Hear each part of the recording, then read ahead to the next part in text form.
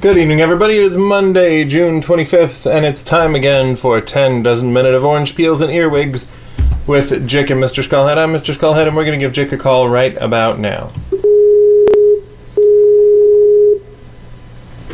Hello, Mr. Skullhead. Good evening. Good evening. How's it going, buddy?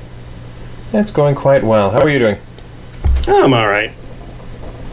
It's one of those times where I was kind of dreading the show because I'm at a low ebb. Oh. But then I thought, you know what? Mr. Skullhead will pick up the slack. It was then that he'll carry me.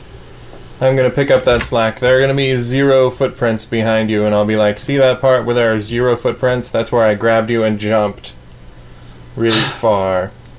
Are you like sure you didn't Hulk. surf in Rio, Pleasure Hunt 2, Magnum ice cream across the globe?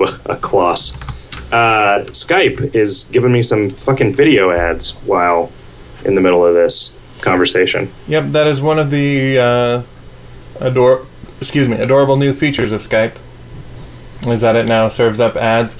You know, I would have been okay with it because I understand that anything we want to enjoy for free needs to be covered in ads for anybody to make any money off it. But their press release about it was, this is a value add for users because it'll give you these interesting topics of conversation that you can talk about with your friends and family. Like, you know, if your conversation's getting stale, you can just talk about the brands that are important to your life that pop up on these ads. Yeah. Huh. I don't really even understand what the ad that I just watched is for. Huh. I read all of the words in the order that they appeared on the screen, and none of those things were a sentence or a product.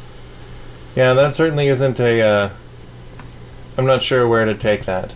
Yeah. Magnum ice cream, Pleasure Hunt 2, across the globe, click to start the game. Magnum ice cream. Pleasure Hunt 2. Are you seeing the same ad as me? Is that what it's doing? Is that the value that it's adding? No, but see, now we're talking about it, so in a way there's a woman, there's a surfer on the left side, there's somebody floating on a handful of balloons on the right side, there is the Eiffel Tower, and then the New York skyline, and then a mountain that I probably should recognize. Maybe it is, I don't know, Mount Everest. And there's a woman jogging, and what looks like a tennis ball on fire hurling towards her crotch. Huh. Maybe that's the Pleasure Hunter. Now I wish I was seeing that ad. Yeah. What have you been up to, Mr. Skullhead? Let's see. Well, Friday night we went to a concert. Went to a Roger Klein and the Peacemakers show, as we tend to do whenever they're in town. That was pretty excellent. How was that? Same. It was pretty excellent. You know, it varies in that they play different songs every time. And they occasionally have some new music. They didn't actually have any new music this time, but they did play a couple of songs that I hadn't heard live yet. I think now I've heard everything that guy's ever released played live. Okay. But then it's just kind of like a church service or a mass or something. You go there to remember what it means to you and think about all the good times that you've had listening to this dude's music kind of thing. Is that what mass is like? Yeah. It's where you kick back and remember the time when you were in Mexico and Jesus was totally tearing it up on stage. Oh, yeah, sweet. Yeah, only in Latin. Yeah, it was good. There were some good openers. There was a guy named Trapper Shep, and his band was Trapper Shep and the Shades, and Christ almighty, they were good. Okay. What kind of song did they play? Songs? Music? A little bit country and a little bit rock and roll. Okay. On stage, they sounded a lot like the Refreshments. Their album was more like all of the searing guitar riffs that they were playing on the stage were given to a fiddle on the album, so that changed the feel of it a lot, but it didn't change it into something I didn't like, so it was cool. We saw a fist fight at the Peacemaker show. Nice. Was it up on stage? Did Roger Klein punch Joey Gin Blossom? No, actually, the band as it is the only 2 people that are in it, that were in it when you saw them, are the drummer and the lead singer. Okay, so not that guy we met at the bar? No, that guy's been out for a couple of years. Okay. Did they kick him out for hogging all the ladies to himself? He got in some kind of fight with Roger. I guess he wanted to rock harder than Roger did and decided to go do his own thing. Okay. So He was like, I think we should shift our band's focus to weekend trips to Canada. Yep. And that was the Rubicon that could not be crossed. The United States was the Rubicon that they could not cross. Yep. Now, there were a couple of dudes from Arizona who were like very proud Latino gentlemen. I say that because they kept saying it.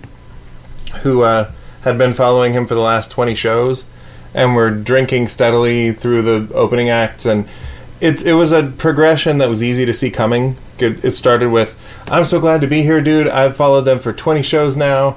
And then, dude, I'm the best Roger Clyne fan ever. I've been following him for 20 shows. To, yeah, what the fuck? I've been here for like fucking 20 shows. Get the fuck out of my way, everyone, or I'll punch you. And then he started punching people. It was interesting though, like security came and grabbed him and the guy that he was punching. And like 10 minutes later, both of them were back. And apparently, and totally well behaved. So I thought that was kind of cool that security didn't just boot the dude. Do you think they took him out back and threw him into a trough filled with ice water? I think they gave him one of those hangover drinks, like Tabasco and tobacco juice and Tabasco juice and a raw egg. You know, like in the movies, yeah. In a ceramic mug printed by Topatico. Exactly, with a potato chaser. And somebody who was simpatico administering it. Give me a shot of whiskey with a potato chaser. Give me a shot of whiskey with a chubby chaser. Wow. I think Oprah's husband just comes out and... I was trying to think of any other famous person who's fat, but, you know, famous fat women, yeah, I don't know. Yeah, Roseanne Barr. There's the Melissa McCarthy from Bridesmaids. Okay. Is that the funny one? She's the fat one. She's the fat one. Okay. I mean, forgot there was only one fat woman in that. She's also very funny, but she's certainly filling the role of the fat woman. But she's like the Zach Galifianakis. Yeah. Zach Galetta. I've never seen The Hangover. I don't think I'm going to. Yeah. So the big hits of the weekend were the concert and tonight I pulled off the trunk protector that was on our tree when we bought it a couple of years ago, and you're supposed to leave it on there for a winter and then take it off. So I took off this big piece of plastic that was around the tree's trunk, and there was just a giant nest of earwigs in the base of the tree. So What is an earwig? I spent the last 20 minutes doing battle with earwigs. They kind of look like ants, only they have like horns coming out of the asses. Like it looks like they have a set of mandibles in the back. Okay. They really suck. What are they? What's wrong with them? Are they like termites? Why is this bad news? It's only bad news in that they're kind of gross, and I guess will bite you if they get pissed off enough. But you know, it's just like a thing you don't want inside your house. So I'm hoping they don't get to the house. We've seen 2 or 3 inside the house, and seeing 100 of them at a time just now was not so fun. Okay. I mean, in the same way that like slugs are mostly harmless, but are just kind of gross to have around. Okay. Do they crawl into your ear? This is what this is saying. They don't. Okay, so that's good. Yeah. How many of them do you eat in your sleep throughout an average lifespan? Well, you eat a ton of dirt, right, in your entire life, a metric ton of dirt, and dirt is a good 50% earwig, so like 500 pounds.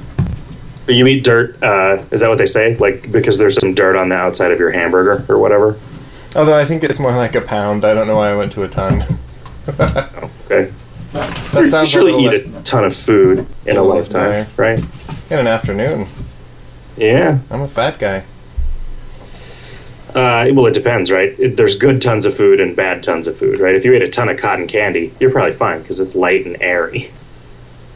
Yeah, but boy, would that be a lot of cotton candy to get all the way up there. I remember a Saturday Night Live skit where I don't remember. I think it might have been Kevin Nealon. I think it might have been in those days where somebody dies and goes to heaven, and he gets to ask St. Peter any question that he wants. And he's, one of them is, what is the grossest thing I ever ate? And he says, you once ate a dead earwig that was in some butterscotch pudding, but you were watching football at the time, so you just kind of made a weird face and then forgot about it. Huh. And then he asks him what the most surprising thing he could ever learn would be, and it is that professional wrestling is real. Whoa. That was the skit, as I remember it. So, yeah, are you at the point where you can regularly leave your kid with the folks or something so you can go to these concerts and everything? Yeah, he was at Grandma's that night and spent the night over there, which is good because they played until 1:30 in the morning, and then we went home, and then you got to wind down a little bit. You can't just go from rocking to sleeping with nothing in between. Huh. I usually drink while I'm rocking, so that transition happens very abruptly. I think we each had maybe 4 beers over the course of the evening. Nice. But I've noticed that when you're sweating and sweating and sweating and sweating, that it's harder to get drunk. Were you dancing at the concert? I was jumping. I was pogoing. I was dancing. Yeah. Huh. Still Roger Klein and the Peacemakers. Yep. They're still doing that thing. They're keeping it real. I found my copy of Fizzy Fuzzy Big and Buzzy a while back. Listened to all of that a few times. It was pretty good. It's a pretty good album. That's what I say. I went up to Prescott. That reminded me a lot of Fizzy Fuzzy Big and Buzzy, which I listened to on my cassette deck. Driving around Prescott a lot. I went up for the weekend just to kind of hang out for a bit. We went and climbed. We wanted to go and climb Thumb Butte, but we ended up just hiking the Loop Trail, and then the point where you would go and climb to the top was fenced off with all these signs saying that they would put you in jail for 6 months if you went up there because there were peregrine falcons up there having sex, and they didn't want anybody to interrupt them. Wow. So that was disappointing. That's disappointing, but that's really cool. That they're there? Falcons up there, yeah. I guess. Why can't they go somewhere that I didn't want to go hang out? Right. There's all sorts of places. Was that the first time you had taken your girlfriend up Thumb Butte? Yes. Yeah. I'd been trying to talk her into it for a really long time. I'm getting up the Thumb Butte. Yeah. Yeah, because it was really cold the last time we were up there. It was the middle of winter time. But yeah, it was nice. It was nice to get out of the heat for a while. Although, I would go outside and think, wow, it's less hot here than it is at home. But it wasn't thank God. Yeah. It was oh, right, I forgot. I forgot that that's not the entire world at this point. But whatever. We stopped to get gas halfway on the way back, and she was all, oh my God, it's already so hot again. And I was just stop whining. So we ate some breakfasts. We went and saw Abraham Lincoln Vampire Hunter. Why? Well, because how was it? I do not regret seeing it, but it was neither bad nor good, really. It was silly. It was very much what it said on the tin. It was not. It again, and I don't know what this is. I'm not exactly arguing with somebody in the forum thread about last week's show. But a man who claimed that Snow White and the Huntress was the worst movie he'd ever seen. And I certainly hold no truck with that sort of attitude. This was not. It takes a very particular thing to make me dislike a movie. And it always just happens. There is a fixed moment at which the movie just starts being stupid. It's all right, well, this is where they had to start doing whatever the guy who I don't trust, who was involved in this, got to start deciding how it was going to go. Right. There is just, I feel like there is a fixed point in the first Transformers movie at which it gets stupid. and then it stays stupid from then on out. Prometheus was certainly like that. There was just a moment at which it got stupid, and then it just was bad from that point on. And Snow White and the Huntress never got stupid. And I think Abraham Lincoln Vampire Hunter just sort of started stupid. Right. But well, maybe it didn't. The premise was silly, but it looked really nice, There is a point where Abraham Lincoln is fighting a vampire in the middle of a horse stampede, and the vampire throws a horse at Abraham Lincoln, who catches it and then starts riding it towards the guy, and uses it to chase him down. And then just when you think that the vampire has gotten the better of Abraham Lincoln, it is revealed that Abraham Lincoln's axe is also a gun. Right. I had heard about that. Good. Yeah, it's got a girl from Scott Pilgrim as Mary Todd. Huh. Mary Lincoln, Todd. Lincoln-y Todd. Mary Lincoln-y Todd. Mary Sweeney Todd. Yeah. So she's pretty. And she has that haircut where you've got like a braid that is in front of your ear that then loops around behind you. Sure. And that's pretty cool. I like to see one of those every once in a while, I guess. There's the Underground Railroad, isn't it? Did they make it a literal train? No, but they make it. They make it some people who restraint. Some people.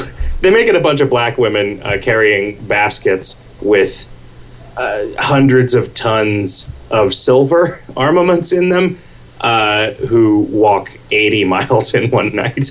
It's according to the facts that are laid out in the exposition. Sure. It's 80 miles away, and we need to get these armaments there by morning. So let's use this train. And then it turns out the train was just a decoy. What we're actually going to do is have a bunch of old ladies walk 80 miles carrying all of this armaments.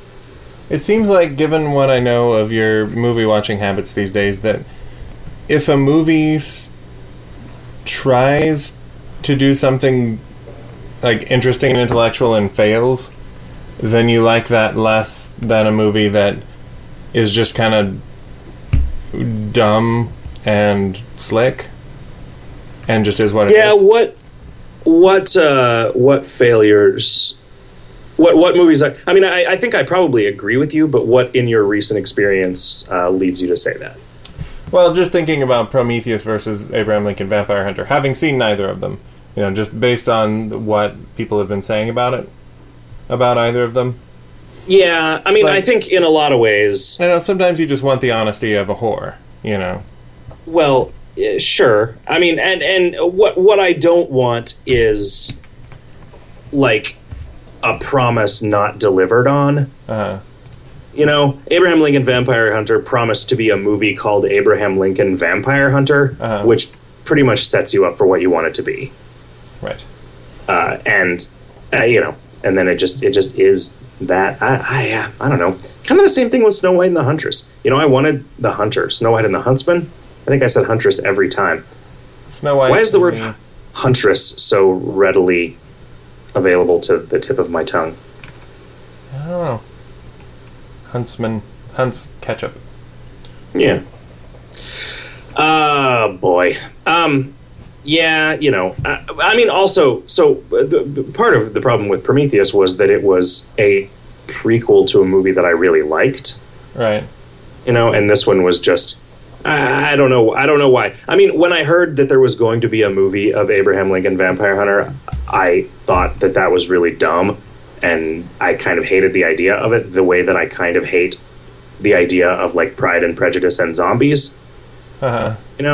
Because that's exactly the kind of remix that makes me really simultaneously distrustful and a little angry at the everything is a remix, all culture is plagiarism crowd.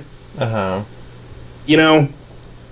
Because while everything is influenced by everything that came before it, that's different than just sort of like, oh, I've remixed this by drawing some shit on the cover of it and calling it something else, you know? Although I would say that Pride and Prejudice and Zombies was kind of at the forefront of that thing.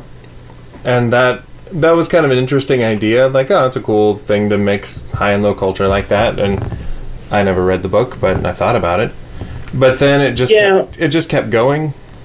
But I think on its surface, it is not as noble an endeavor as the creation of something new, maybe even something new that is bad.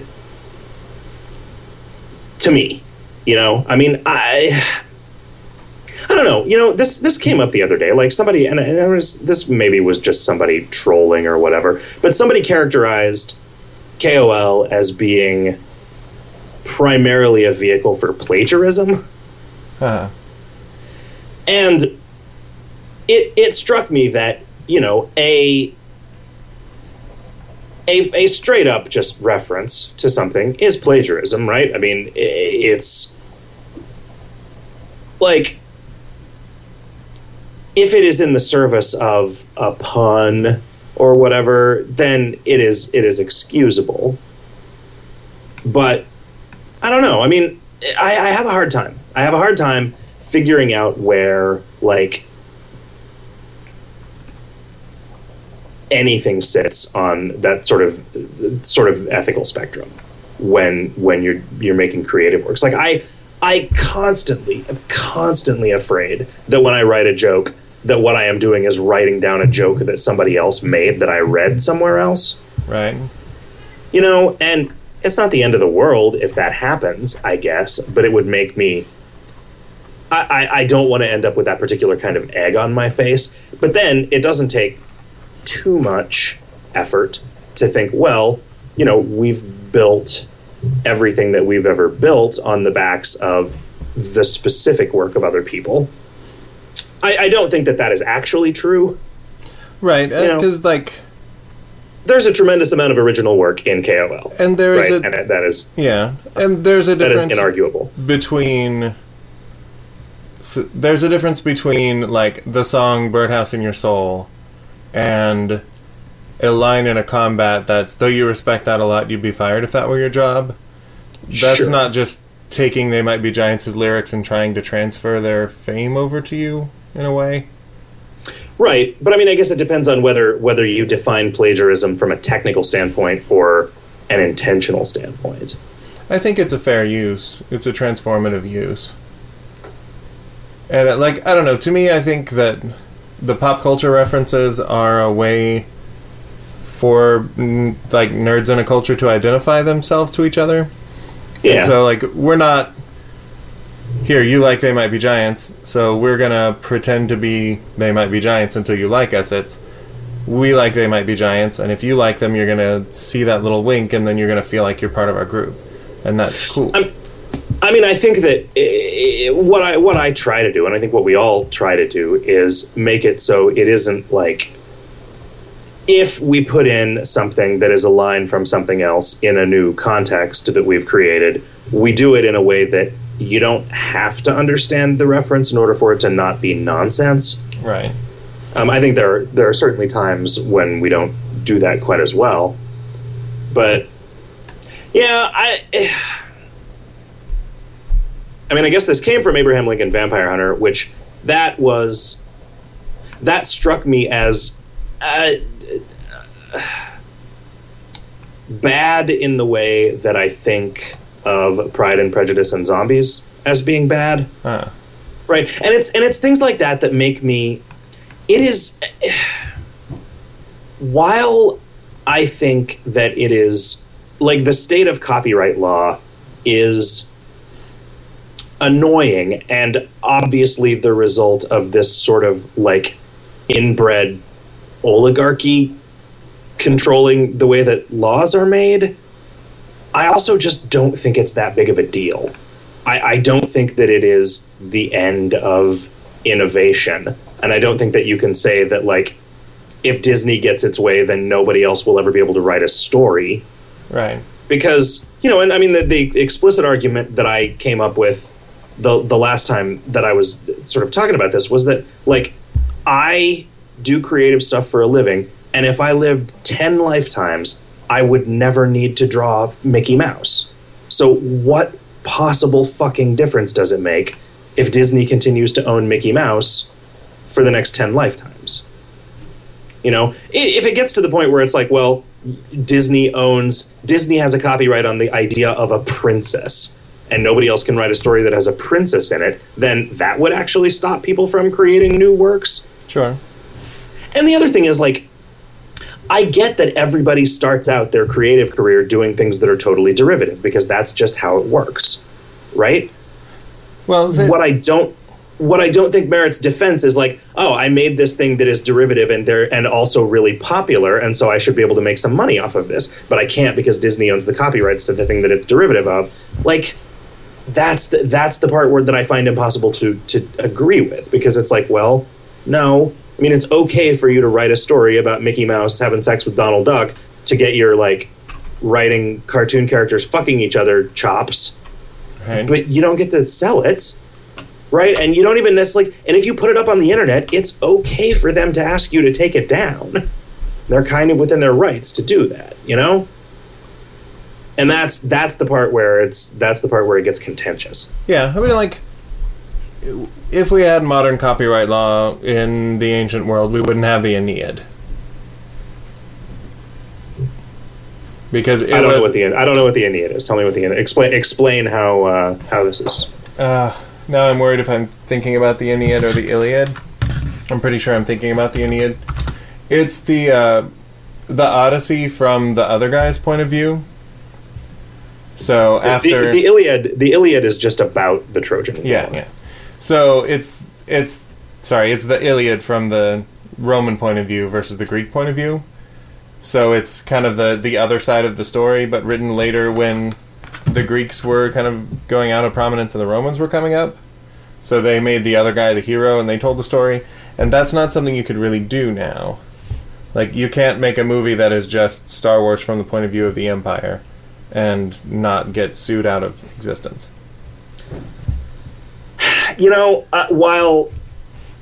While I take your point, I don't think that is... I don't think that is a really fair criticism of it, because if there hadn't been slavery, we would not have any of the works that have survived from that period of time, right? Because there wouldn't have been any buildings for the writers to live in. Yeah, and if we didn't have slavery in America, we wouldn't have had the blues. Right, but that doesn't mean that it was better. That doesn't mean that it was a better system, right? Like, the fact that something good came out of a system doesn't inherently mean that it was a better system. Sure. That's the question, right? Like, but the thing is, I guess what bugs me about this whole thing is that it would be trivial. Somebody could write a story that was Star Wars from Han Solo's perspective, and that story would exist in the world, and anybody who wanted to read it would be able to. What the guy can't do is fucking sell it. Uh-huh. And that, to me, does not... We no longer live in a culture where... And this is an argument that is constantly used against my point of view on things. We no longer live in a culture where something requires commercial success in order to be a meaningful and lasting contribution to culture. Uh-huh. Right? And to me, I feel like part of the price you pay for writing a story where you're basing what you're doing entirely on somebody else's work is that you don't get to get paid for it. I was actually thinking as you were talking about Sita Sings the Blues, which is a cartoon, like a feature-length cartoon Little Woman made based on some Hindu holy texts and using a bunch of out-of-print jazz standards for the soundtrack. So she made this musical where she took an obscure jazz artist from the 30s or 40s and made that her soundtrack. And as soon as she tried to release it, she got into trouble with the family, like the estate of this person. And the debate was, well, none of these people who are profiting from her work actually had anything to do with it. The work, nobody would have heard of this jazz singer a year ago, and it's because of this cartoon that she's getting her renewed prominence. If they're charging so much money for the license that the woman can't really release the cartoon, then the whole system kind of collapses and nobody gets paid. And then, so I get that, and it was a really good movie, and the whole thing was a shame that she couldn't get a mainstream distributor. She just put it up on her website and said, if you like it, donate to me. Sure. So she got around it, so that's kind of pointless. But at the same time, I thought, well, why did she do that in the first place? Why did she use those songs if she knew that there was going to be trouble clearing them? Yeah, that they weren't clear. I mean, and that's, the songs are awesome in that context, though. It was a really good idea. Yeah. But at the same time, so I'm not as opposed to your point of view there as you would think I would be. The thing is, I mean, the movie got made, right? And it's like, maybe it sucks that she did not make enough money to do whatever the next thing that she would have done was. But it's, I don't know, man. It's weird because I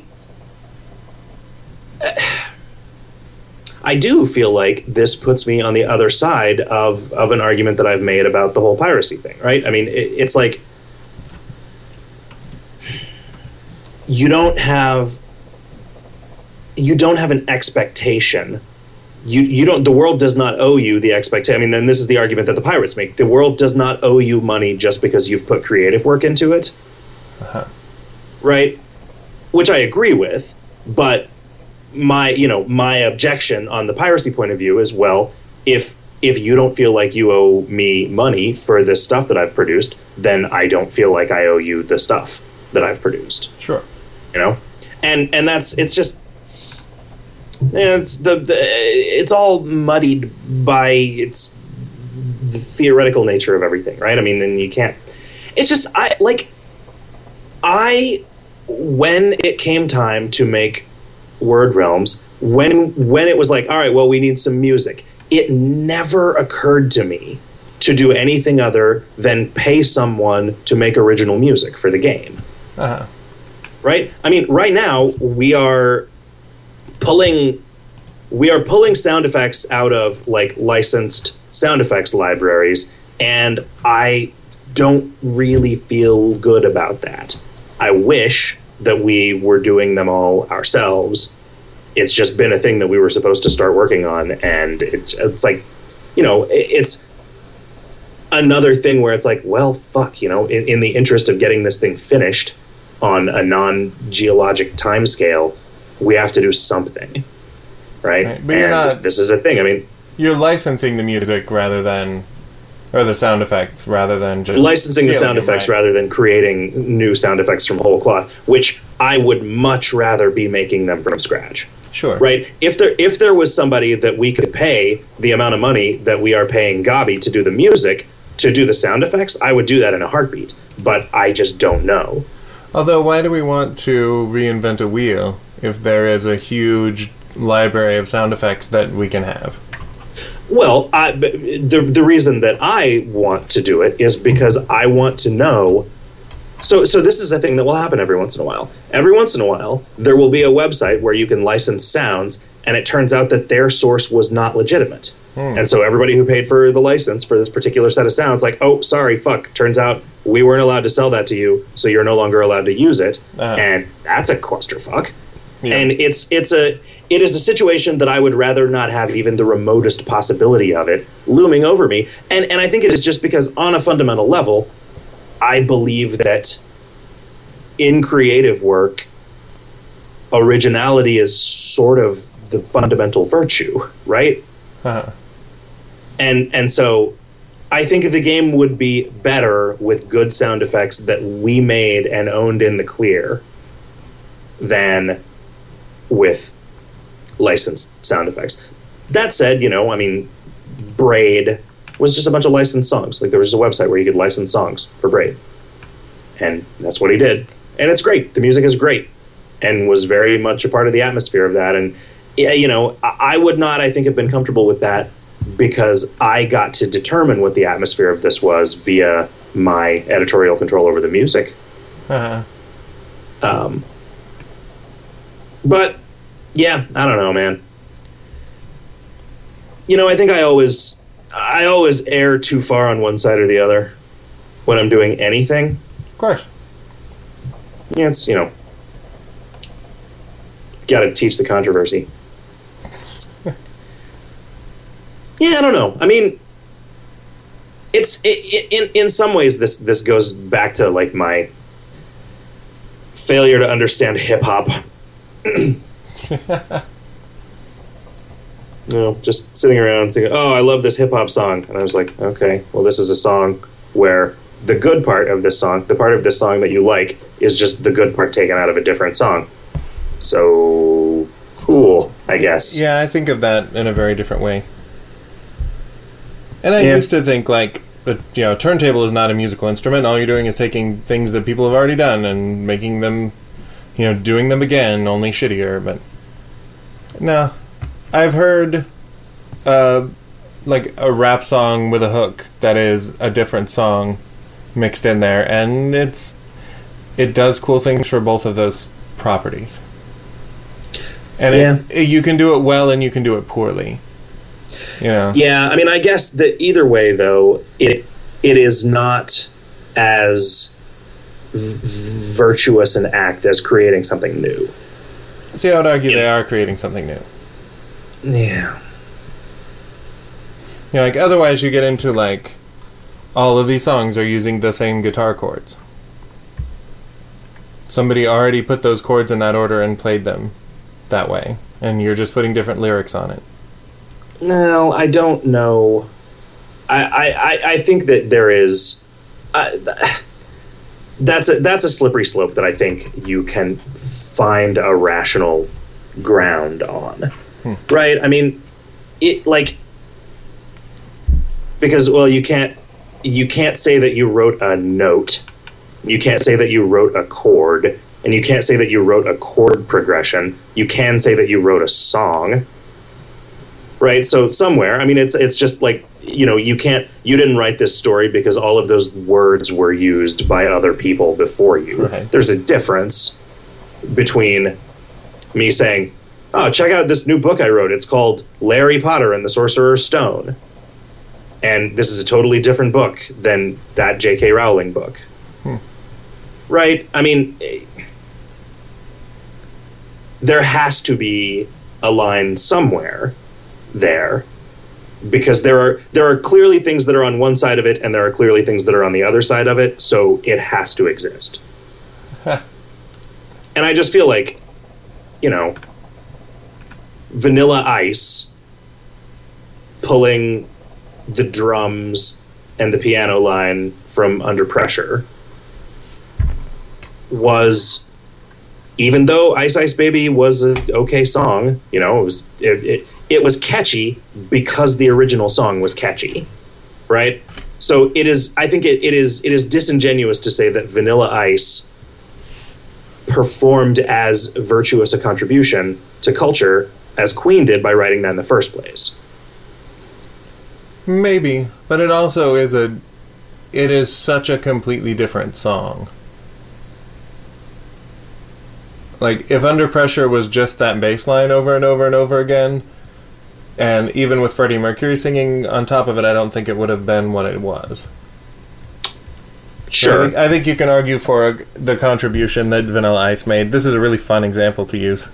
Well, I think, like, somebody like Kanye West, for some of his hooks, he'll find an old, like, R&B song from the 50s and speed it up and turn it around backwards and mess it up and chop it and screw it and all kinds of shit.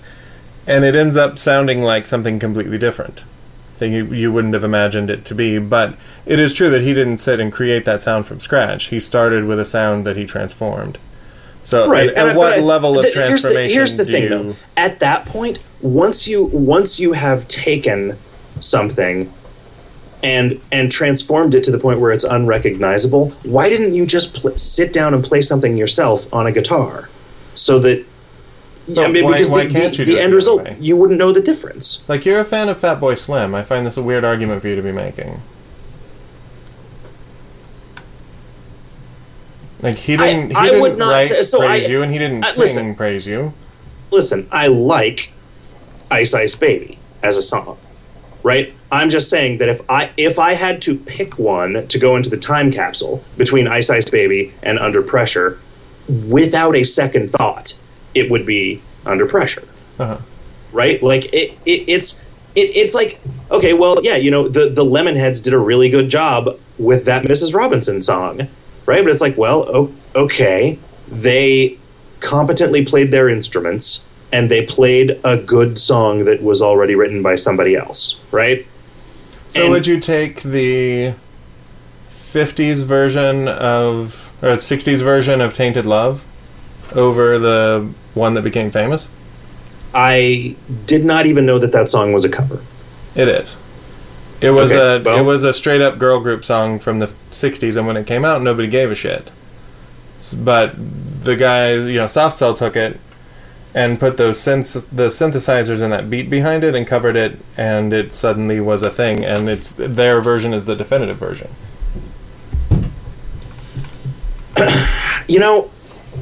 I don't think, even if Ice Ice Baby was a qualitatively better song than Under Pressure, which maybe it is. I'm not prepared to say that it's not. I still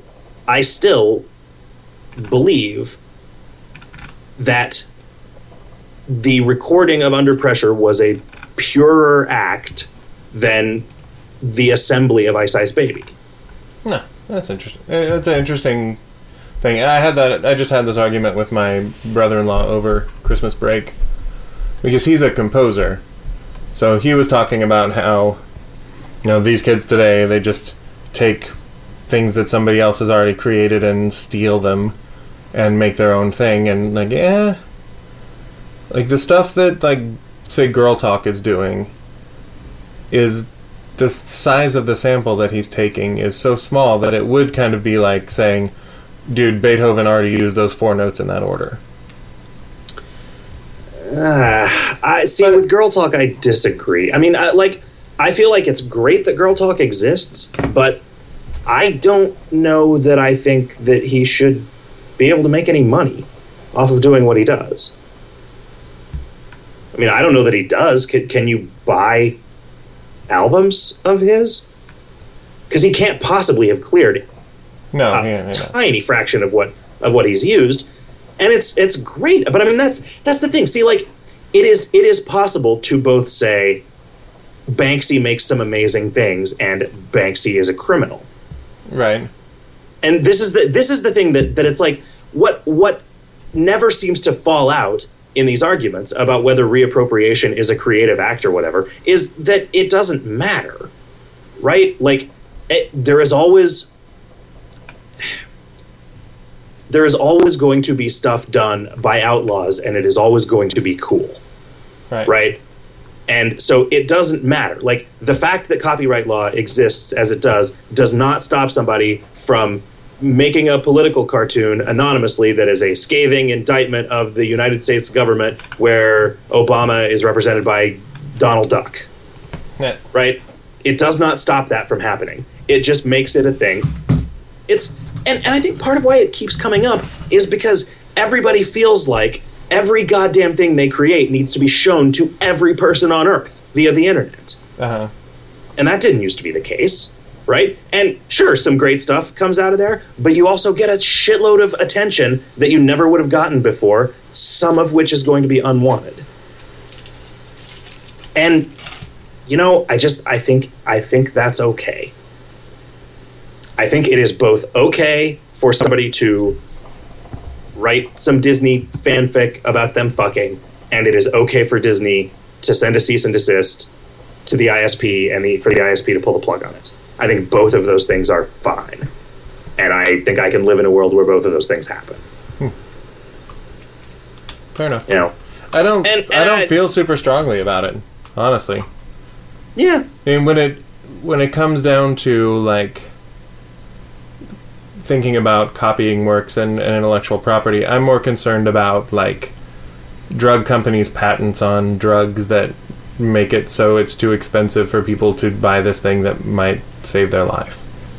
Yeah. It's like, hey, yeah, I don't really give a shit when Johnny Fanfic has written a really cool thing, but he can't get it published. I don't know if he's not making money on it, I don't know why it can't stay on the internet.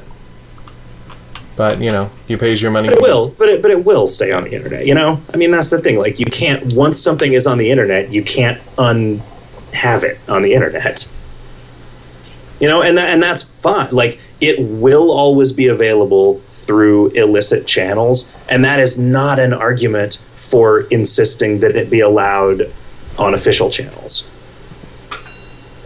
And I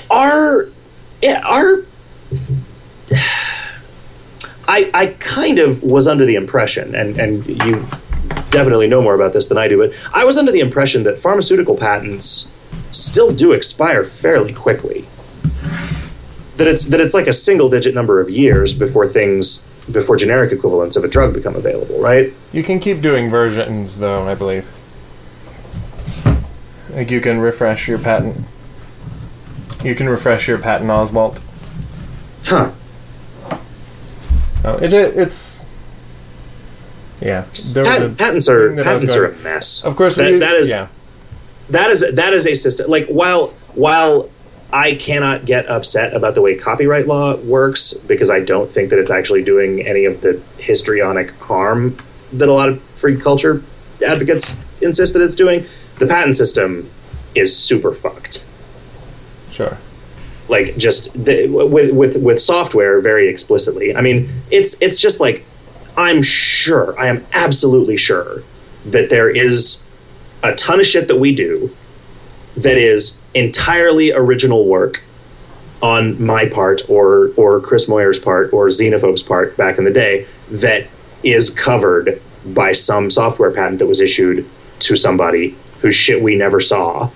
That AOL could use to sue us out of existence if they decided to. Mm-hmm. You know, and the fact that those laws, which are arguably there to protect innovation, do the exact opposite is annoying. And the only saving, grace is that we are not big enough to be a target of anybody. Unless it's like, I fuck somebody's daughter and he owns a bunch of patents that he could use to destroy us, right? Yeah, and it kind of sucks that even if we're in the right about something like that, it doesn't matter. Yeah, so like that's a thing. My one worry. I think kind of the thing that I do a lot of anticipation of regrets. That's just sort of how I roll. One thing that I am a little bit afraid of is that we will get into some lawsuit that will either require me to pay some harmful but not devastating amount of money to settle it, or to run us completely aground and destroy my own financial prospects fighting it because I know that I'm right. Right. That is something that I am a little bit scared of, is that I would not be willing to back down on something like that if I knew that I was right. Yeah, I think at this point we might be able to pull an oatmeal if we got.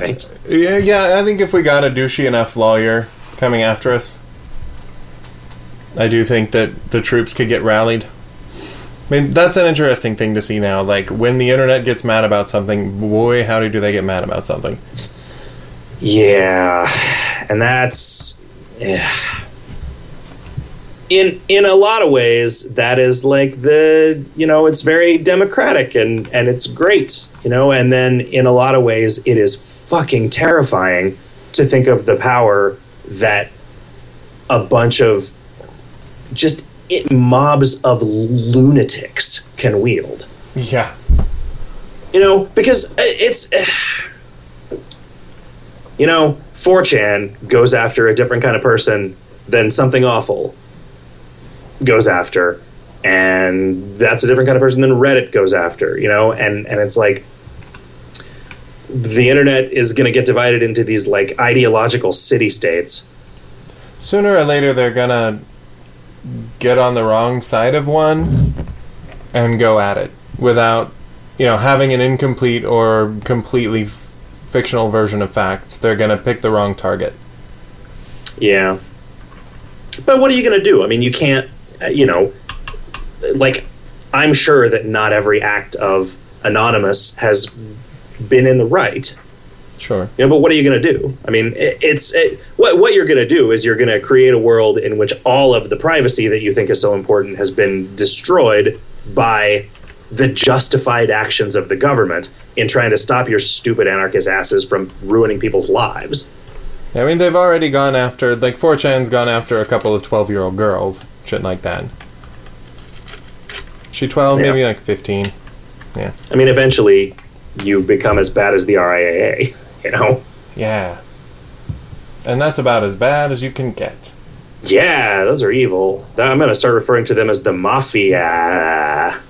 Although nowadays all you have to do if you write a fanfic and you want it to sell millions of copies is you change the names of the main characters and the setting, and then you got 50 Shades of Grey. Oh yeah? Is that what 50 Shades of Grey did? Yeah, it was Twilight fanfiction. And the dude got himself an agent who suggested that he could just change the characters' names and the setting. But yeah, they were the main characters from Twilight in his original draft.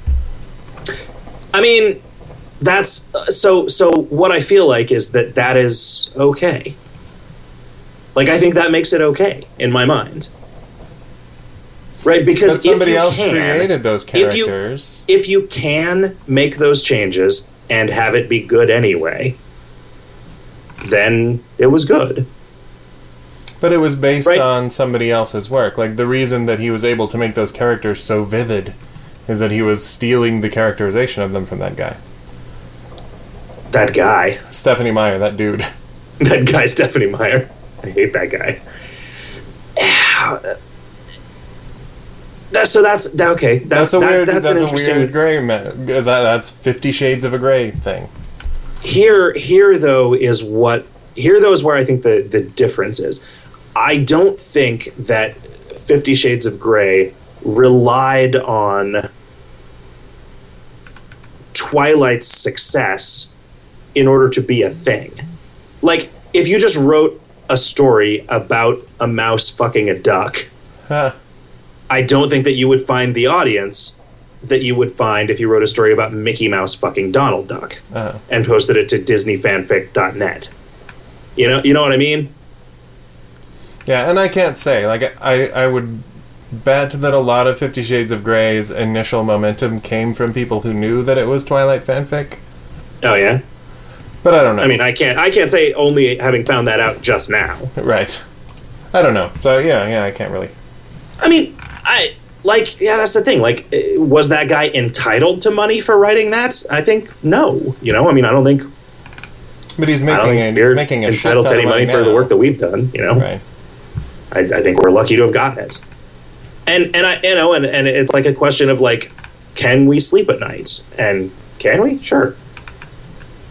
You have to believe that we're adding enough value to... for every green pixie in the game, there's a, Renesee Corman. For everything that's just kind of deliberately taken from a pop culture property and put in a different setting, there's something that is fresh and new. Oh, yeah. No, I definitely believe that. There's a bugbear invasion, say. Although the bugbear invasion takes a lot of references and rolls them all up into something new. Yeah. Well, sort of. Yeah. There's it's not... When I was looking at writing those bugbears, I was thinking, what are all of the tropes from science fiction movies and specific, what characters or memorable scenes can I reference in this? Yeah. But then what do you say? Like, when I was writing the Choose Your Own Adventure, it's Lars the Siberian, who is based on a lot of existing properties and is definitely a reaction to culture that already exists. Right. So, also not something we're trying to sell. True. No, it's not something you're trying to sell. My copies are going for $5. All right. Do they have a little bit of your dick sweat in the... They do after I, quote-unquote, autograph them. All right. Let's take a break and then get to this forum question thread. There's a lot of people complaining about a lot of stuff in this forum thread, and I think this is going to be exasperating. Cool, let's do it. All right. After these messages, like 14 and a half minutes, you want to say. And we're back. Hey, buddy. Hey, buddy. Don't call me buddy, pal. Call me pal, chief. I laid on a bed and played a brain-breaking phone puzzle game.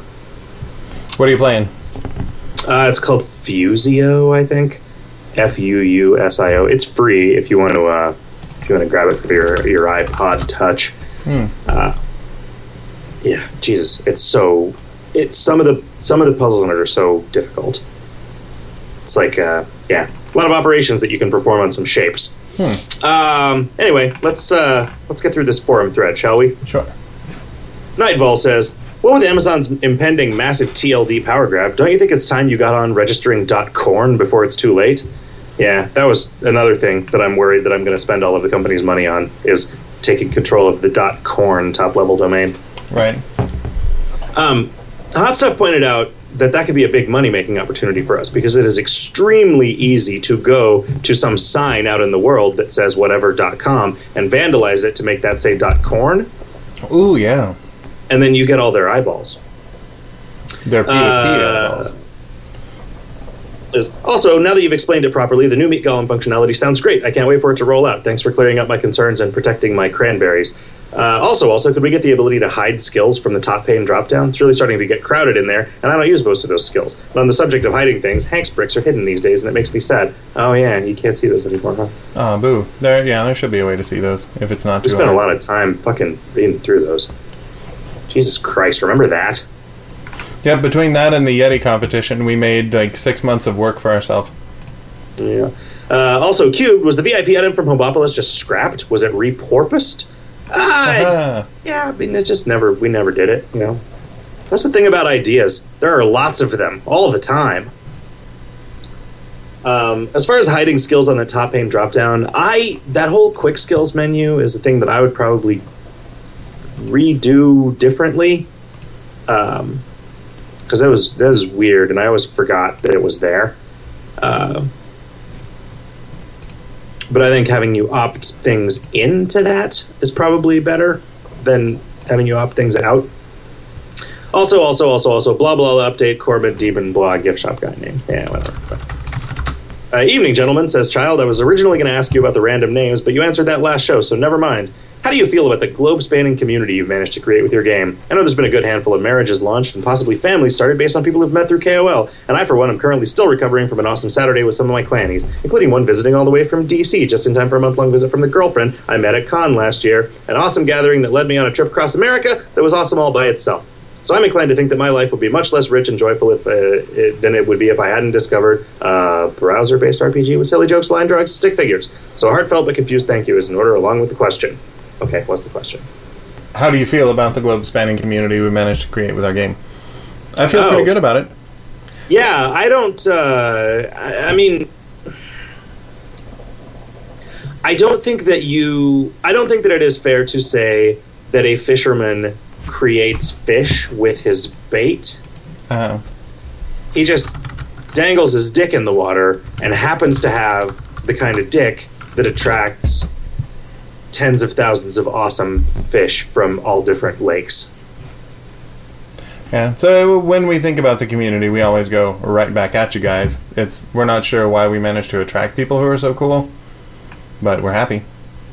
I didn't realize that Chilled met a girlfriend at Con. That's pretty cool. Is it anyone we know, Chilled? Must be. Yeah. Is your girlfriend a Magic the Gathering draft tournament? / who is Chilled's lady? Also, overlong sentence with too many awesomes. Lol. Going back to random names for a second. Scratch and Sniff rock band names. I guess what I was saying. Rock band names on the Asymmetric site. Yeah, I found that generator the other day, and I was like, oh, this is pretty good. Sure, why not? On the heels of and Chilled is asking about the random name generation things. Yeah, we got to figure out what we're going to do about that. Just everyone is just balls deep in other work right now. Oh man, it's fucking word realms. Fuck. That's what I have to say. There's a lot of shit. That's got to get done. Sporefrog says, Scully said that on the June 18th show he doubts most scientists read fantasy. While I only have my own experiences to judge, this seems incredibly untrue. I am a microbiology PhD student and I've read dozens of fantasy books, as has my girlfriend who is in a similar position. What position is your girlfriend in, Sporefrog? Oh. I loaned all the Game of Thrones books to a lab coworker just last week and was talking about Patrick Rothfuss with some other 45-year-old coworker as well. Several people in my previous lab played StarCraft 2 as well. Pretty similar to liking a fantasy story, I think. Anyway, yeah, that says you, buddy. I don't know if that was an accurate statement to make. I find that, like, I know a couple of people who say, I don't really read fiction books anymore, I only read nonfiction. And that seems to go with, I don't really listen to music anymore, I only listen to podcasts. And it's like people hit a certain age and they realize that there's so much true information to be gleaned from the world and its history, that why would you waste time on something that somebody made up, or why would you waste time on like listening to the same songs about fucking all the time? And like, I kind of envy those people, and I kind of think that those people are missing out on something at the same time. It's hard to articulate what the problem is with that, but I feel like it is a frivolous mind who will sit and read through all of these really elaborate fantasy novels praising the way that they make it seem real when there's a whole bunch of real shit they don't know about, and I'm one of those guys. So, yeah. That's where I'm coming from with that. I mean, I don't think that a career in the sciences necessarily means that you are a super practical person. I mean, I think that maybe wanting to be an engineer is a result of you being the kind of person that wants to think of a world in terms of systems.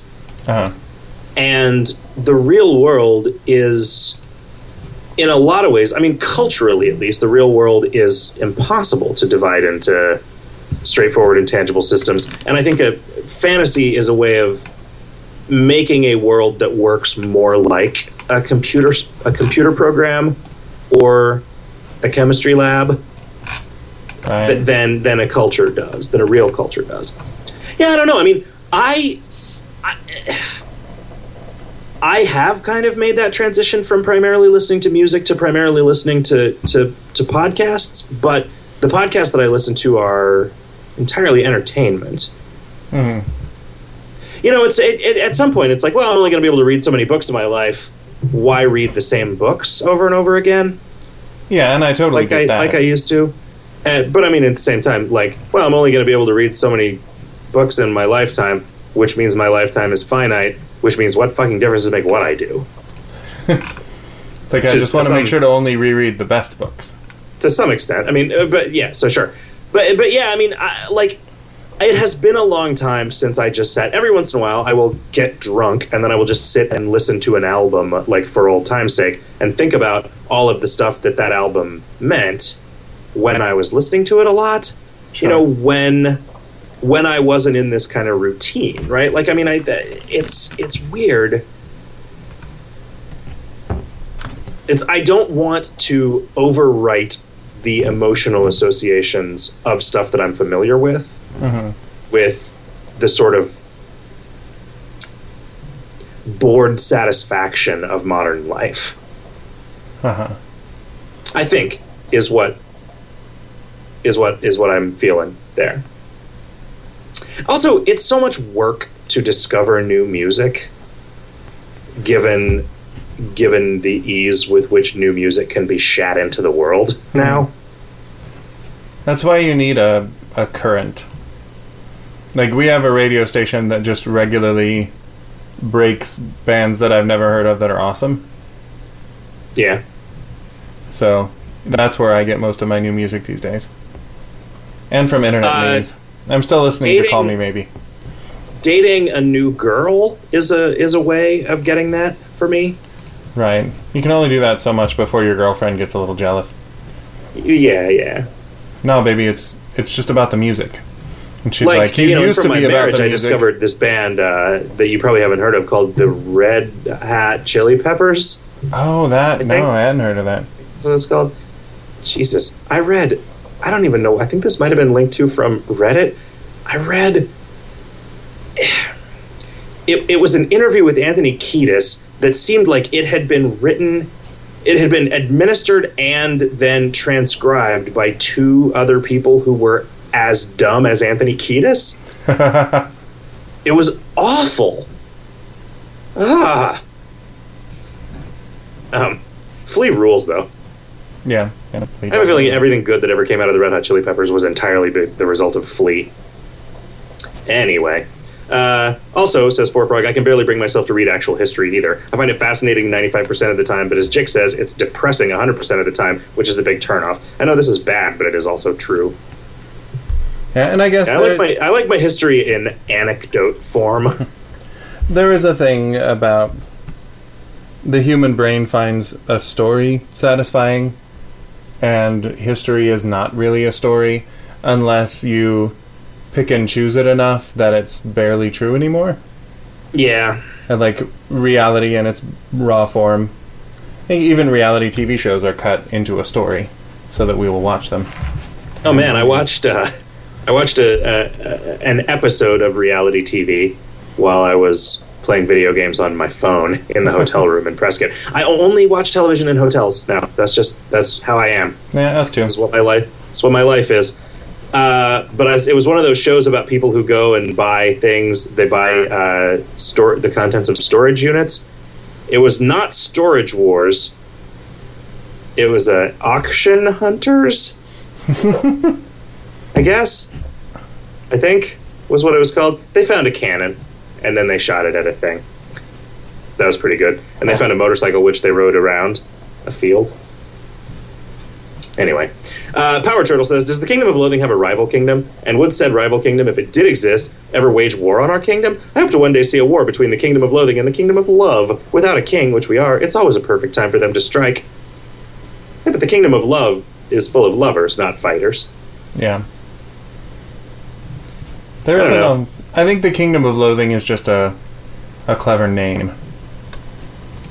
They don't really loathe it. Maybe the Kingdom of Love is filled with assholes who hate everything. Do we want to just say that it was founded by Loathing the First? Sure. That's why it's called Kingdom of Loathing. I remember I had suggested that the first king of the kingdom was King Domo Floathing. And even though that seems like the kind of thing you'd be down for, you aren't in that case. Well. Schlurp says, I don't know what psychological effect is at work here. Come back, Balloon-Thur, old buddy. I promise I'll take you for a ride for old time's sake. But in every single post in that thread, I consistently find myself in agreement with the poster that their former Yeti's name is decidedly funnier than their current Yeti's name. That's... Anyway, a question. Jick has said that the purpose of the World event wasn't to justify changing stuff in the game. So with all the stuff going on right now, Word Realms, new servers, etc., what made you decide to bust out a World event during such a busy time? Was it a creative itch that you just had to scratch? Well, there hadn't been a World event in a while. I had one that was more or less on deck, and I wanted to bring a bunch of people back with the subtle ulterior motive of drawing some attention to the Kickstarter. The new servers had been sitting there for months and months, and we'll get to Kren von Salzburg's question later. Everything about that is just getting super fucking complicated and annoying. But they'd been sitting there for a really long time, and the extra load generated by the World event made it so that server work had to be done at that time. It wasn't like that was a thing that's like, why? It's weird. Why'd you decide to do a World event during all this lag? It's like,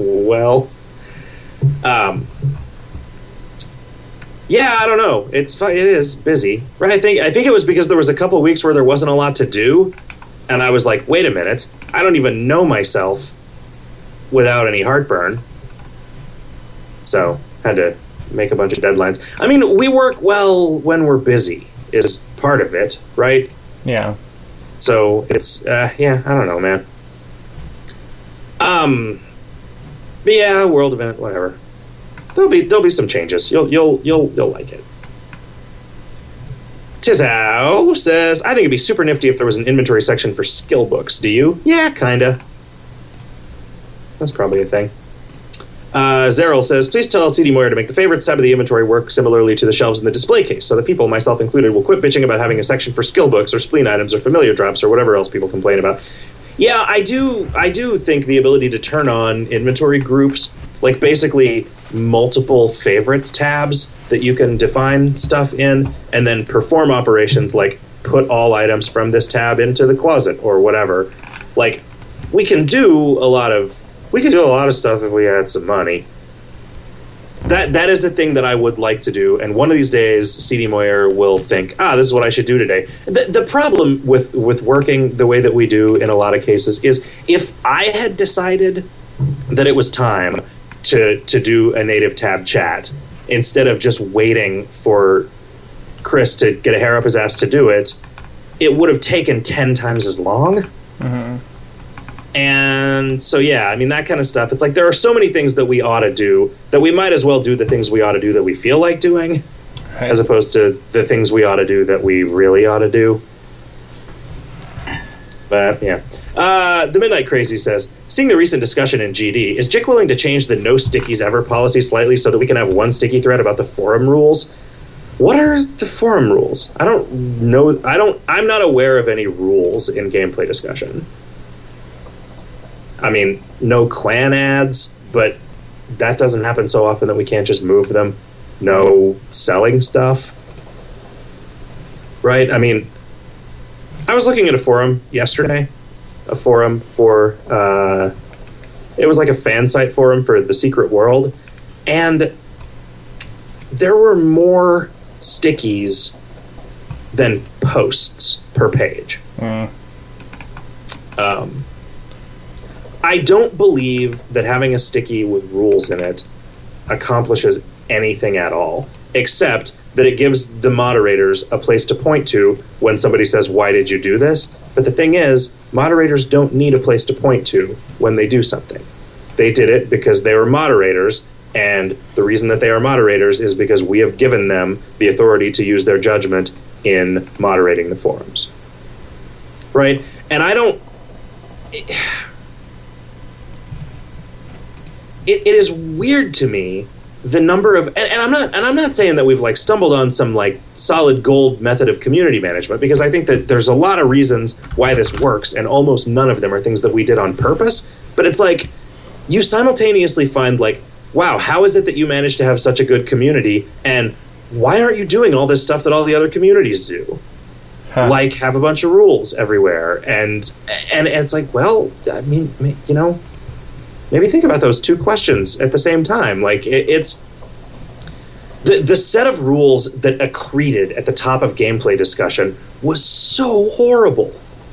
It was like, let's see how many fonts we can use to confuse people with and make it seem like this is an extremely unfriendly place.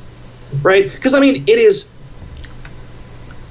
I think that the secret to KoL's successful community development is super aggressive draconian moderation with a smile.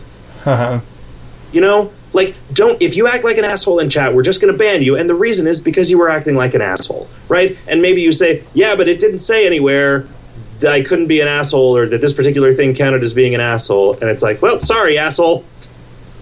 You know, maybe try again tomorrow, and if you continue to act like an asshole, we'll ban you again. But if you don't, then we have put one less asshole in the world, and we win. And we find that the only people that tends to really annoy are the people who desperately want to be assholes and not get banned. Yeah. So they're really mad that we don't provide a line that they can skate. Yeah, they can toe and then occasionally put a toe over. And, I think if you lead off with this big list of rules, you're leading off with the assumption that everybody is going to be a dick unless you have those rules. And I don't think that's the way to go about it. It's like the no spitting sign, Like, we assume that everybody's going to be cool, and then if you're not, then we get to deal with you however we want, because this is our house. I mean, it's possible that the mods are getting annoyed with GD. I got an email about how apparently there's a bunch of spam bots because we made the questions too easy. Huh. I can't believe that. I just can't. I can't believe that forum spam bots have a sophisticated enough AI to understand those questions. Which leads me to believe that we can't have both what I want, which is not to turn away 90% of new users by having a super, super fucking tedious thing that you have to do to create a forum account, and not have spam bots. Right. Fucking internet, man. You have a road that doesn't have any fences on the sides of it, and it just gets covered with robot shit. You have to put up some fences, and then you're like, but I don't want fences on my road. Darn it. So yeah, I don't think that I'm willing to change the no... I mean, I don't even know that there is a no stickies ever policy. At one point, I was just like, hey, how about we try getting rid of all these fucking stickies and not putting every post into one 9,000-page thread? And then they did, and it's been pretty awesome since then, I think. Like, I get frustrated at times with the particular tenor of the discourse in GD, but that is a mood and not a consistency. The consistency of GD has been good for years. Yeah, kind of slightly lumpy and slightly viscous. Yeah, it's good. There's some chewy parts if you're into that. Yeah. Zuper says, Jick, please inform the fire marshal that enough is enough. I have had it with these Marshall flaming snakes on this Marshall flaming plane. Marshall flaming. Remember when the Astral Badger came out and we were like, snakes on a plane will be funny forever? Did we were right. Are there snakes on a plane jokes in that? Yeah. Because what I mean is, he reaches into a different astral plane and grabs a snake, and if it happens on the nearby planes, it says it's a good thing Samuel L. Jackson can't see this. Yeah, but that's still funny. Now it's funny because it's old and weird. Yeah, just like us, old, weird, and funny.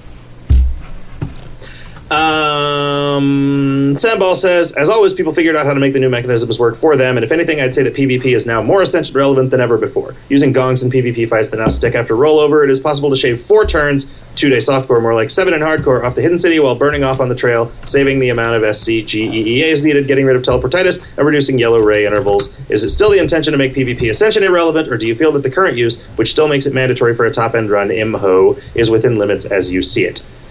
I think the thing to do is to fix those individual things so that they can't be abused, and then just deal with it. The thing to do is not to undo a decision that I made that I am convinced was the right decision with PvP because of some weird emergent eye poking. Costanza Faust says, dry noodles plus smoking grass equals Rasta pasta? Mika brethren? Yeah, make your chat effect might be too much pile on there, but it would be funny. And while I'm doing Make a KOL for my 7-year-old forum sig, how about a dreaded Carbohydra monster as an enemy for Age of Joris?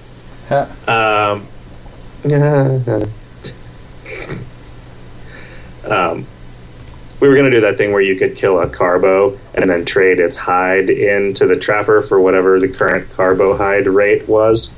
Oh, man. Oh, I think we did that. Can you also kill the knight itself and trade it in for whatever the nitrate is? What is Mikahab bread? He's asking if he could have it, but he was asking it as if he were a Jamaican with a cold. Okay. I don't know about that Jamaican. I don't know about Jamaica. in general. Well, I was super uncomfortable with the idea of a chat effect that tried to make it sound like you were talking like a stereotypical black guy back in the day. What was that? I remember you talking me out of something. It was, but I don't remember what it was. It was like the Black Candy Heart or something. No. That's still pretty funny. Do you remember what it was? I don't... The idea was to, somehow approximate Ebonics by dropping G's and adding slang, and it was just a horrible idea. Well, the thing is, I remember something like this coming up, but I cannot conceive of a way in which we would have figured out to do it to the point where we were actually talking about it seriously. Yeah, I don't know. I wish I knew even what year it was so that I could read about it in the devlogs. I like to think that someday I will go and read through the entire devlogs, but I doubt if that ever happens. What we need to do is make an audiobook out of the entire devlogs. Oh, man. That'd be awesome. If it was an audiobook that was read... I mean, it wouldn't even have to be an audiobook, right? We could just have Dr. Spatzo read it to us. Uh-huh. And then it would be awesome, because every time, it was some common name that got mispronounced. Man, sometimes I wish that I could get away with trolling JLE all the time. Yeah. But I just can't. I can't. He's a nice guy. And I can't do things that I know upset him, even though they're funny. Quack says, hello, did you do that thing where Monday occurs on Monday and not Tuesday? I worked out that if I don't go to work, I can log on just after rollover, thereby gaining extra turns from the field guard potion. It is literally optimal for me to quit my job. Well, do it then. Do it. How committed are you? Yeah, it's gut check time. Can we have a Moxie version of the VMask/Navel Ring for the Sneaky Pete path? I mean, in 2014, I will be glad to entertain that option if you remember to present it to me. Lastly, but not actually lastly, why no Deus Ex references, like those automatic sunglasses? Those are awesome. If I had any Photoshop skills, I would put them on all the current character avatars. I haven't played the new Deus Ex yet. It's and kind also, of genius. I don't know if they're, that's not... There's not so much going on in Deus Ex that would be, recognizable or funny, right? Uh-huh. I mean, you could poke fun of... I would be more likely to make a joke about the Old Man Murray review of Deus Ex than a joke about Deus Ex, I think. Could we just make jokes about Warren Spector's wife? Was there something funny about her? Oh, she's the one who came to our booth. Yeah. And it's just kind of... She's on a different plane, I think, than the rest of us. It's like, yes, this is kind of genius. My husband would be interested in this. He's Will Spector, But this... Will Spector? This is kind of genius. He's my husband, Phil Spector. Right. Sorry, Warren Spector. Ghost. He just goes around making sure everybody's wars are properly being fought.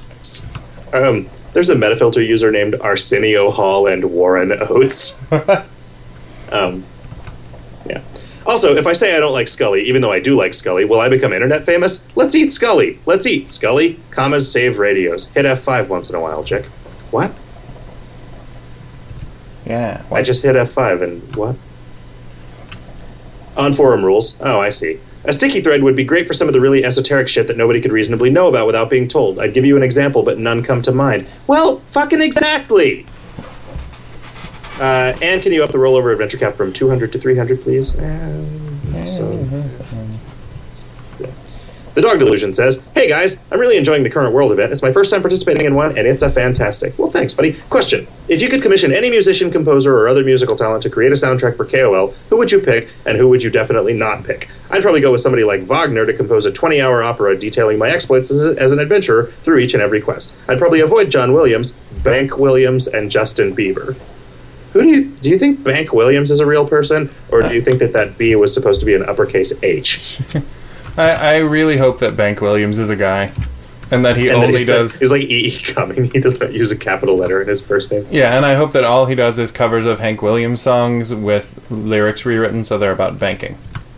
Oh, okay. Or just all the H's are replaced with B's. Right. I don't think I know any Hank Williams songs. Yeah, I don't think I do either. But, I would get... Mozart. They might be giants from 25 years ago. Not Think really, we do a good job? No, they're already alive. You have the opportunity to bring somebody back from the dead. Okay, Hitler. Okay.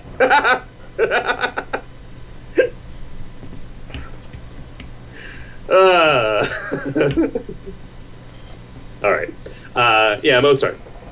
Not like, it's like, I hope this isn't like some smart ass genie that's like, all right, Lemuel Mozart, famous dog catcher from England. And just a mule in France whose name is Lemuel Mozart. Lemuel Mozart. Oh. Yeah, I don't know. I mean, Mozart, but only if it's Mozart from Amadeus. Yeah, Tom Hulse as Mozart. Yeah, so Tom Hulse. Somebody who's going to sit around making fart jokes while they write the music. Yeah, and he writes everything on my pool table, bouncing a ball. Yeah, and occasionally shitting into the pockets, because I gather he was not a fun house guest. Oh, yeah? A funhouse guest. He was a funhouse guest. Because a funhouse is where you go to shit in a pocket. Oh, damn, I need to write that into the comic now.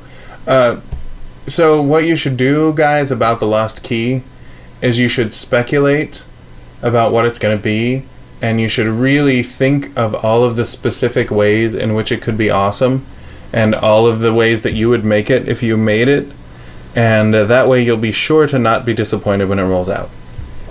Just build it up. Yeah, build it up in your mind. It's going to be legendary. It is all on me. It is all on me, and I am sorry. I'm going to do that after the Atom of the Month. Yeah, that's what I'm going to do. Zeril says, I recently suggested in the Lost Demon's Name thread that having a demon that gave you 30 turns of access to a new side quest zone would be an interesting use of that content vector. Some people seem to be into it. Yeah, that's pretty cool. What are your thoughts on a content familiar type of mechanic that's locked down to 30 turns per day? I mean, I think I would always try to lock things down like that, but we always end up making those things friendlier than I want them to be. Right. I mean, I would also like to design some content that couldn't just be burned through in less than 30 turns, but we're pretty bad at that. It's just that this is the Geordie Schooner. We think it's that's the interesting. best way to enjoy it. The Geordie Schooner. Yeah, the Geordie Schooner is the best way to enjoy whatever beer that advertisement that's playing sound for no reason wants you to. So try the Geordie Schooner, everyone. This show is brought to you by an ad that shouldn't be making... Geordie Schooner is like a ship that you go on where everybody's wearing jean shorts? No, it's a ship that is set up so it can be navigated by somebody who is blind. Oh, okay. But, so like all the control on the panels and shit are infrared. Nice. So you can only see them with that visor. And if you've learned how to read. Dead Ned says, shouldn't we be concerned that the knob has been inflamed for such a long time? Yeah. Sure. George says, the Library Clan dungeon, is that idea lost? Key moments of gameplay are being reconfigured with the level quest updates, but it seems like you're faced with a lock and a lost key, perhaps working on other areas like Fernsworthy and the tower he lost. Keys could be added to make later short mission quests like those that appear earlier in the game, perhaps a way to visit some islands. A lost key, perhaps? That got less and less like a thing over time, Yarj. I think he was thinking, like the Florida keys, only you can't find them, so they're lost keys. Okay. Rabskittle says, are bugbears half bug, half bear, like owl bears? Also, aren't there any owl bears in the kingdom? Or yo-yo bears, even? Did you decide that the origin myth of the bugbears was when a bug fucked a bear? I think that we talked about having the bug and the bear being the boss of the bugbear invasion, and then backed off of that a bit. I see. What about BJ and the bear? Right. We thought that perhaps Smokey and the bandit would be the bosses. Yeah, Chico and the man. I don't know anything about Chico and the man, but frequently I find my brain going, certain as the sun, giving you a tan, tale as old as time, song as old as rhyme, Chico and the man. Yeah. So I'm grateful to Chico and the man for existing. Good. Oh man, did I tell you? The limerick that I wrote? No, I would love to hear it. Phoenix Comic Con. I don't remember if I said this on the radio or not, but there was somebody at the table who mentioned that they were from Bermuda, and I said, "Oh, I knew a guy from Bermuda," and Selden said, "That sounded like the beginning of a limerick." And then so I sat there for the next few minutes trying to compose a limerick about a guy from Bermuda, and I did, but it took a really long time. And so by the time I went and found him and tapped him on the shoulder and then just recited a limerick about Bermuda, it was extra funny. But here it goes. A horny young man from Bermuda put his dick in a live barracuda. Though it gave him a fright when the fish took a bite, he remained as serene as the Buddha. That's pretty beautiful. I know. I didn't think there was anything there, and it almost never happens that I can't make something work and then just sit there and just hammer on it until it is something. Mm-hmm. You know, that doesn't tend to be the way that I do stuff. But I think that one turned out pretty good. We should put it in. We should put it in the limerick dungeon. There's not enough fish fucking in this game. It's true. Oh, so when you fight the bugbear captain, he says, in the beginning there was the light, and in that light there was a dark, and in that dark were the bug and the bear. Dark in the light, bear and bug in the dark together. Oh, okay, so it is about a bug fucking a bear. Exactly. Well, it's implied. It's tasteful. Does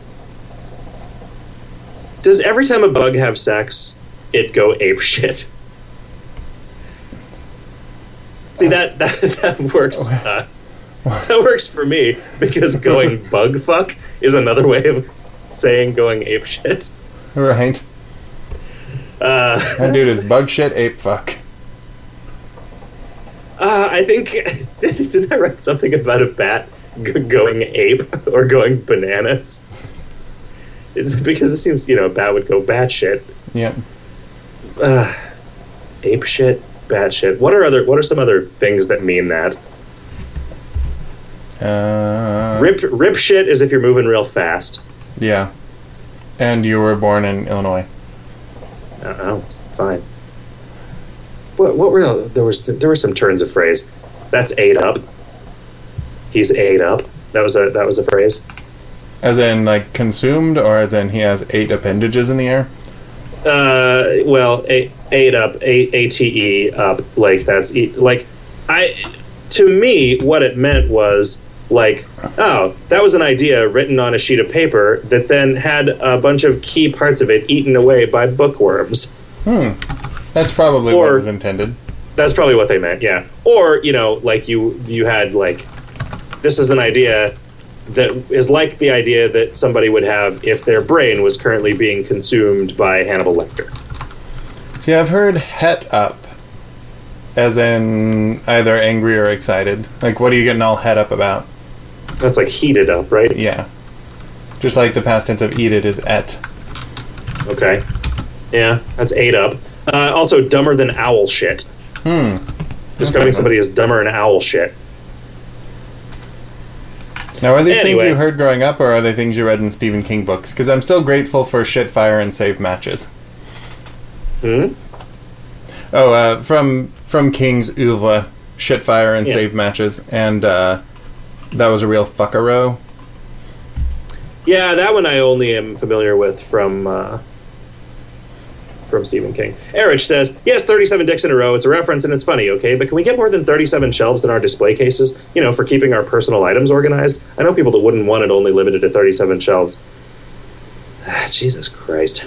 Also, Holder of Secrets loads every picture in his display case. Maybe a way to not have that happen, where shelves in the DC get remembered, which includes when they get closed, as in click to open. I don't understand that second thing. And I fucking guess we can increase that. Fuck, man. Unrelated to the topic of this thread, but related to the title, I'm just popping in to say that my first reaction to the title after misreading it was, what about Radiohead? Did I miss a special KoL Radiohead event on the 25th? I would have been very sad. You must be somewhere where it's the future. So yesterday I characterized Coldplay as being like Radiohead for middle-aged women. Do you think that's a fair assessment? Yeah, I got in a fight once because, not a physical fight, but an argument, because I compared like Radiohead is to the Beatles as Coldplay is to Herman's Hermits. And people were annoyed about that. What annoyed them about it? Because they liked Coldplay? Yeah, because they liked Coldplay and they didn't like the idea that... Because it's like Radiohead keeps changing their sound and trying to do new things, and I don't like all of them, but that's interesting. And Coldplay found a thing that they do really well, which is that dude sings like his voice is the prettiest thing he's ever heard, and they just do that over and over. Yeah. There was actually... I mean, this conversation was prompted by my girlfriend saying, I actually really like this song. And I was like, yeah, me too. Who is this? And she said, it's fucking Coldplay.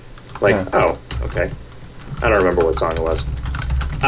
Blue Scream says, In the Name of the King is an amazing movie. Could you please inform the rabble of its glory for me? Yeah, I've got it. Got it right here, but I'm waiting for Hot Stuff to get back in town so that we can live stream our watching it. Whatever happened to making the familiar equipment list makes sense. Making the drop-down start with equipment that familiar can use rather than alphabetical. Yep, that's a thing we ought to do. Indeed. Any chance of getting the quest tracker updated? Even if it's just temporary, it's a bit of a bother to have it cut out halfway through Ascension. That's another thing we ought to do. Where is Harold the Halfling? Another thing we ought to do. What about the Yeti mounts? Wasn't there some plan to do something with them? What another thing to do? When Word Realms MMO is live, will the ASIM team be split between the two games, or will you all dabble in both? I don't have any fucking idea. We will seriously. We'll continue to work on things that interest us. Yeah, we will figure it out. We are able to do. Also, what's up with the lost key? Also, what happened to the corned beefadon meme on these forums? Don't noobs have any respect for tradition these days? Yeah, that's what I'm not sad to see go. Yeah, they're lacking in their respect for tradition. You better believe it. Yeah, you butter. I think somebody sent that into Radio Bugbear fairly recently. Oh, boy. Mr. Skullhead, memes. Memes and culture. 10 years. Going on 10 fucking years. Life gets out. Life finds a way. Fred Levi says, now that your kick has been started, are you sad no one wanted to win some personal FaceTime with you? Describe what the public missed out on. The actual description was kind of vague. Well, I mean, if it was an attractive girl, they missed out on, probably getting to blow me. Uh-huh. That's probably not true. Probably. I don't know. No, we did not expect anyone to contribute at that level, so we did not have a plan at all. The only one of those that I've seen somebody do was Frontalots Kickstarter. Somebody did the like fly somewhere and do a private concert thing. Oh yeah? Yep. Did he do it? I think he's going to. I did the level of Idle Thumb support where I got to go hang out with them, but we probably could have hung out with them anyway. Right. I just wanted a context to actually track them down at GDC, and also I wanted to give them a bunch of money to do the stuff that they were doing. And I was also able to frame it as the sponsorship one, so it's kind of like advertising KoL and eventually Word Realms, so that'll be pretty cool. Ted Big Quack, dear Chick, I'm very glad you decided to abandon the concept of carrying limits in KoL years ago, largely as my collection of empty bottles of Agua de Vida in excess of 2,000, and there must be many players out there with even more. Any chance of a bottle bank to recycle them, given the vast amount of ecological damage that the fire on the nearby plains has done? We could all do, with being a bit more environmentally friendly. Do you remember when there were deposit bottles in this country? Yeah. Is your state one of the ones that has deposits? No, the only state I've been in that does that is California. I feel irresponsible turning in bottles for deposit in places that have them, because if I put them in the trash, then a person in need will get that money. And they're working, They're working. They're getting out there and doing something. Yeah, frequently somebody comes and grabs all of our cans and bottles out of recycling before the recycling people can, and I mind that not a bit. Cans and bottles, just slap your waddles. Just slap your waddles. Yeah. Do you got any waddles to slap? Not yet. That's more of an old lady thing, I think of. I think of dudes having waddles. Yeah. I've got waddles in my water bottles. The Amazing Mr. Toothpaste says, sure, puppet stringing somebody into saying nice things about you is fun, but can you have a similar item that makes a player say bad things about themselves? It'd be pretty much the closest you could come to stop hitting yourself, stop hitting yourself. I think we did it this way because we were not worried about ever offending anybody. Right. Because it's really hard.